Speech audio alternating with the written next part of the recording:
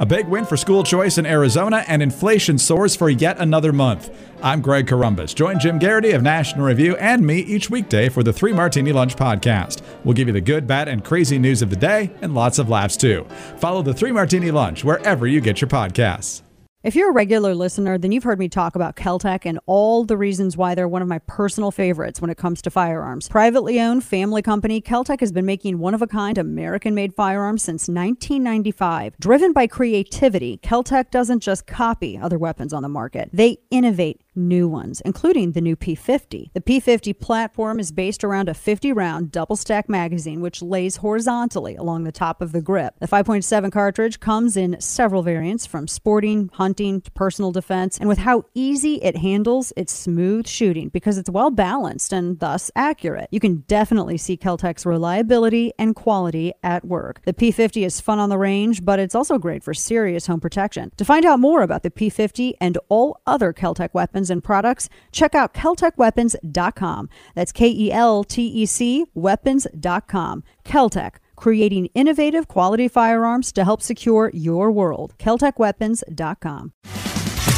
Dana Lash's Absurd Truth Podcast. And I was reading about this survey, and I'm pulling it up. It's from Axios, which discussed the new all-time low, because it seems to change annually. The new all-time low in trust that the American public has in our press.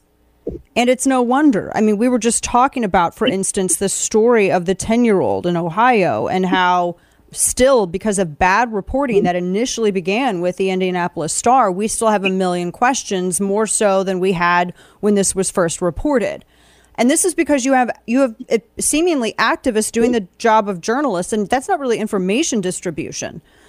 There is, I think, no better expert on this than Ari Fleischer, whose new book, Suppression, Deception, Snobbery, which is totally that, and Bias, Why the Press Gets So Much Wrong and Just Doesn't Care. And he joins me now. You can watch the simulcast of the radio show and him on Skype. Ari, congratulations on the book. So good to see you.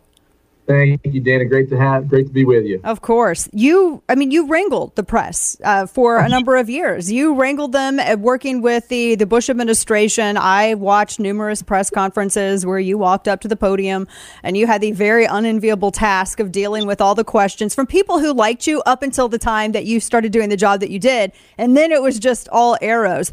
There is, I love the snobbery aspect of this title, and you kind of nailed this on the head, because you also shared a story about how, I think this came out of Barrett Sports Media, where there was a poll that said the only group of Americans who think that the media understands them are college-educated Democrats. This, as we're getting right as we see new reporting, surveys coming out showing that it's white college-educated people that are really going towards Democrats, where it's more diverse working-class voters going towards Republicans. Talk to me a little bit about this and how this plays into what the media chooses to report and how. Yeah, Dana, the press has driven itself into a cul-de-sac, and now it's just going around and around in circles talking to themselves. What's happened to the media is, this poll shows, the only group of Americans who say that the press understands them are college-educated Democrats. If you're a Democrat with a high school degree, the press doesn't understand you. If you're an independent voter with a high school or college degree, the press doesn't understand you. And for all Republicans, the press doesn't understand you. If you grew up hunting, if your grandfather took you to hunt and taught you to hunt, the press doesn't understand you. If you pray every day or go to church regularly, they don't understand you. It's a cultural issue, and that's what my book gets at. We are so beyond the old liberal bias of the press. It's now become a cultural way of thinking. They are a small slice of America who now only know how to tell stories and talk to another small slice of America. Yeah, and the reporting is become, I mean, it's just two different worlds. Talking with Ari Fleischer, if you look, like, for instance, at what Memorandum categorizes as the top stories, it's all J6 and everything else. If you look at actually what's trending against the algorithms, even more organically on social media, it's about inflation and jobs and energy and gas, all of the stuff that continually rank in the top 10 of voter concerns. So no wonder there's stories out talking about how nobody's watching the news anymore. Newspaper distributions are down. They're not even getting views online. So what is to become of the press? Because they're killing their own industry. Well, the reason I wrote the book, because I really do, I do care about the press. It's important to our democracy that we have a place where we can all go and say, here's what happened today. And I'll tell you what I think about it, but here are the facts. Here's what took place. We need to get back to that. And the way to get back to that is journalism schools and newsrooms need to really recruit people who think differently. They have to stop being this one group think, tweet think alike, look alike, act alike group of people. And that means conservatives need to get into journalism. It means newsrooms have to be wide open and welcoming to conservatives. But remember when Ben Shapiro wrote a guest column for Politico? There was a meltdown at Politico. The reporters there thought that Ben Shapiro committed violence because his name appeared on a political column. This is the problem with the new generation of younger social activists, social warriors going into newsrooms, thinking that the press, media, needs to be subjective instead of objective. They're not the enemy of the people, Dana, but they are their own worst enemy. Yeah, they are. And I love that you mentioned, too, that conservatives need to get into journalism. And I really feel like a lot of them just don't. They kind of disregard it. And they don't see, because I agree with you. I think the press is a sacred part of our republic, which is why I get so upset over it. And we saw this, I mean, just with the lockdown and the pandemic, how important it is for Americans to be able to believe what's being reported, because they didn't. And I think that just contributed to the divisiveness overall. But the press is a big part of why we're polarized. I've come to the conclusion that the mainstream media is a big problem in America, because they get so much wrong and they put it on the air, and then they suppress so much that helps the Democrats and hurts the Republicans. You know, my favorite story in the book, and it's about deception, was the Saturday after the election when Joe Biden was declared the winner. Church bells went off in Paris. Fireworks went off in London. NBC, ABC, and CNN reported to their viewers that it was an international celebration of Donald Trump's defeat. Dana, it was the weekly call to mass in Paris. The church bells ring every Saturday evening. In London, it was a 500-year-old British holiday called Guy Fawkes Day, bonfire night. It had nothing to do with America. Yet these clowns in newsrooms who are surrounded by other people who think the same way they do, how could anybody be for Donald Trump, told the American people this was an international celebration of Trump's defeat. Wow. They're so biased and so similar-minded that they cannot get the news straight. And that's for the deception that I blow the whistle on. Yeah, and in Ari Fleischer's book, and you see him on Fox News as a contributor, and he works in strategy and communications. You get into everything from, obviously, that famous, the Russian collusion story, the Steele dossier. That's another thing that really blows my mind that there's not a lot of questions about, because we learned that here you have an entity that really, I mean, for all the discussion about the Foreign Agents Registration Act, they didn't register if people wanted to have that argument about them. The Fusion GPS, who they take this stuff that the FBI wouldn't even verify, they peddle it out to journalists as free content. The journalists write stories about it. Then those stories are taken to a FISA court to say, this is why we need to have these surveillance on Carter Page and other people. It really galls me to see that, with the press, that I really want to be able to trust that nobody said, stop. This is actually a story that you're doing this, and we're going to blow the whistle on it. Nobody wrote that story. That would have been a huge story. Here's why, and I get into this length in my book.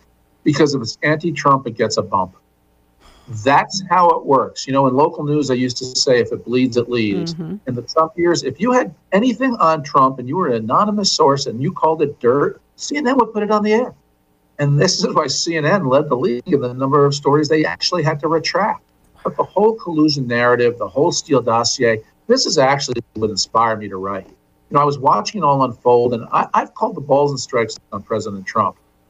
I agree with him on policy. I disagree with him on his behavior and some of his tweets, and I say it on the air live. But when I watched how brutally unfair and biased the press coverage was toward him, I just thought, I'm going to write a book about this because it's not right. It's not good for the country. It's not good for honesty. It's not good for people to be able to say, can I trust the media? They were wrong on collusion. They were wrong on the Steele dossier. They were wrong on Trump removing blue mailboxes from street corners so he could steal the 2020 election. You remember that eating fresh was nonsense. So many times they just aired it if it could make Trump look bad. And Dana, it won't stop with Trump. They're going to do it to Ron DeSantis or Kristi Noem or Ted Cruz or Tom Cotton. you name it, whoever our nominee is in 2024, even if it's Donald Trump, of course they'll continue it. Yeah. And that's why we have to hold media to account. And that's why I wrote the book. Yeah. And you were talking to Ari Fleischer. You mentioned CNN as well. And I know we both did some stuff with CNN. Is replacing Zucker with somebody, I guess, who's been described in the press as being more moderate, wanting to attract more moderate views to CNN. I mean, it's a move in the right direction. I think it still needs to be proven. But it seems like they're going to have to establish a long record of fair representation of views, actual diverse thought on airwaves before the audience comes back and everything else follows. You're 100% right. And as you point out, 10 years ago, you and I were both CNN contributors in the 2012 election cycle. And it was a very different CNN back then. Yeah. It was liberal. We knew the questions were liberal, but at least they tried. They said their job was to be objective. They threw that out the window under Jeff Zucker, the previous CNN president. And then with the Trump presidency, they lost their minds and let their opinions rip on the air. I'm fascinated by this now to see if CNN can tack back toward being objective and neutral. I hope the executives there push the network in that direction, be good for the country. But boy, those anchors and those daytime reporters, they're going to have to give up what they enjoyed so much, which was being part of the resistance. John Harwood, Jim Acosta, these are daytime reporters at CNN, White House correspondents who are in the tank, totally biased. John Harwood wrote a love note to Joe Biden on Biden's way into office. He was brutal to Republicans. He sounded like a spokesman for the Democrat National Committee, not as a neutral reporter. And I show this in the book.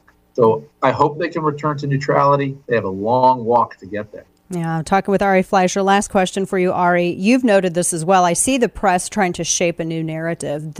I see them trying to bait a fight between Trump and DeSantis. And Trump, everyone's trying to figure out if he's going to run in 2024. You made an interesting point that if he decides to do so, he should announce it on January 6th of 2023 because that day is going to be all about him anyway. And then that would kind of rob their thunder. I thought that was a very interesting thing. I mean, if he does it, that's when he should do it. I agree. Well, I don't know he will run. I mean, he's making all the noises saying he will. I hope he does not declare before the November election. When everything is going the way it is, you just don't want a curveball thrown in at the last minute like that and make the election about President Trump as opposed to about Joe Biden. So that pushes it beyond the election. And what would be the right day? I'm just saying, if I were a Donald Trump, if I were him, I would make it January 6th because he can seize the day and reframe the day. And everybody knows they're going to come after him on that day anyway. So I think it'd be very Trumpian for him to. It would be, for sure. Ari Fleischer, the book is Suppression, Deception, Snobbery, and Bias. Fantastic book out now. Ari, thank you so much for what you do and for writing this book as well. It's good to see you. Thanks, my friend. Thank you, and thank you for having me. Of course. Take care. And now, all of the news you would probably miss. It's time for Dana's Quick Five, brought to you by Caltech. Staff at a Red Lobster restaurant in the state of Florida have rescued a unique lobster. In a recent shipment, the Hollywood, Florida restaurant found a bright orange lobster amongst the others. And instead of allowing the orange lobster to be cooked, they decided to rescue it and give it a name, Cheddar, after their biscuits. Cheddar was then brought to Ripley's Aquarium in Myrtle Beach, South Carolina, where it's going to live out safely the rest of its life. They said that the orange lobster was an ordinary miracle, and is it really that much of a big deal? They said it's 1 in 30 million, according to a Red Lobster press release. It honestly looks like all the other lobsters.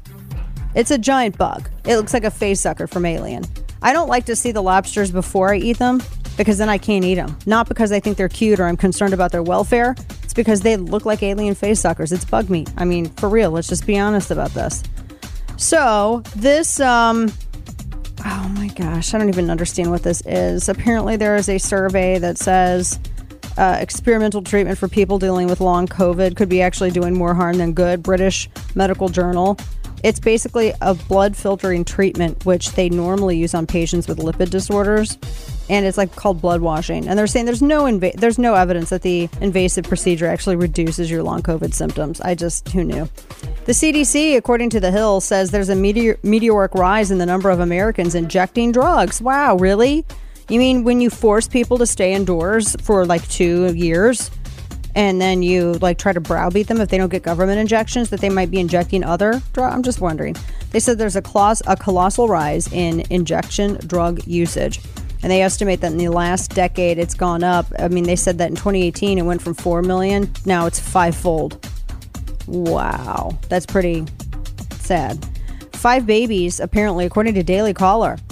After botched abortions, the infants were left alive. This is one of the reasons why Illinois tried to pass the Born Alive Infant Protection Act that Obama, when he was a senator, refused to support. And that said 5 separate incidences, abortion procedures that failed to abort the infant in utero, that children were apparently found, they were born alive and they were left to die in Minnesota in 2021, according to a state health report now out. They said that there was 1 infant with an unspecified fetal abnormality that was left to die without medical care. There were no attempts to save lives. They said 2 were pre-viable. And they said that normally they would have to be given comfort care measures, but they said there were no, apparently this wasn't at all done at all whatsoever. Oh my gosh, that's crazy. And Twitter says that Elon Musk disparaged it by using a poop emoji.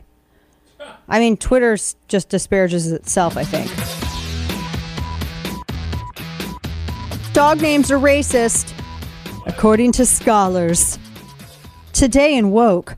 Now, quick sidebar. I watched that Bill Burr special. You'll have to watch it. One of the funniest jokes I've ever heard was him explaining the word woke. And he said that it was at a party where, he goes, I blame the black people at a party. That's what he was saying. He goes, somebody used the word woke, and he was talking about where language originates and where certain catchwords and trend phrases originate. And he goes, some like white liberal heard it and said, I'm going to say that. I want to say that. What's that? It was, I never laughed so hard. Academics recently applauded a social psychology quarter study showing a disparity in the time dogs were adopted based on racial associations with the animals' names. So apparently they say white names resulted in shorter adoption times compared to black names. Jeez.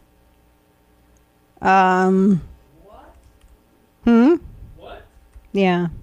I don't get it. Did they give examples at all in the story? They say shelter. They apparently did not keep those type of records, Kane. Oh, that seems important to the whole. Seems kind of important. Crux of the thing. Like here, let me pull this up, which I don't want to do because I just don't want to read it.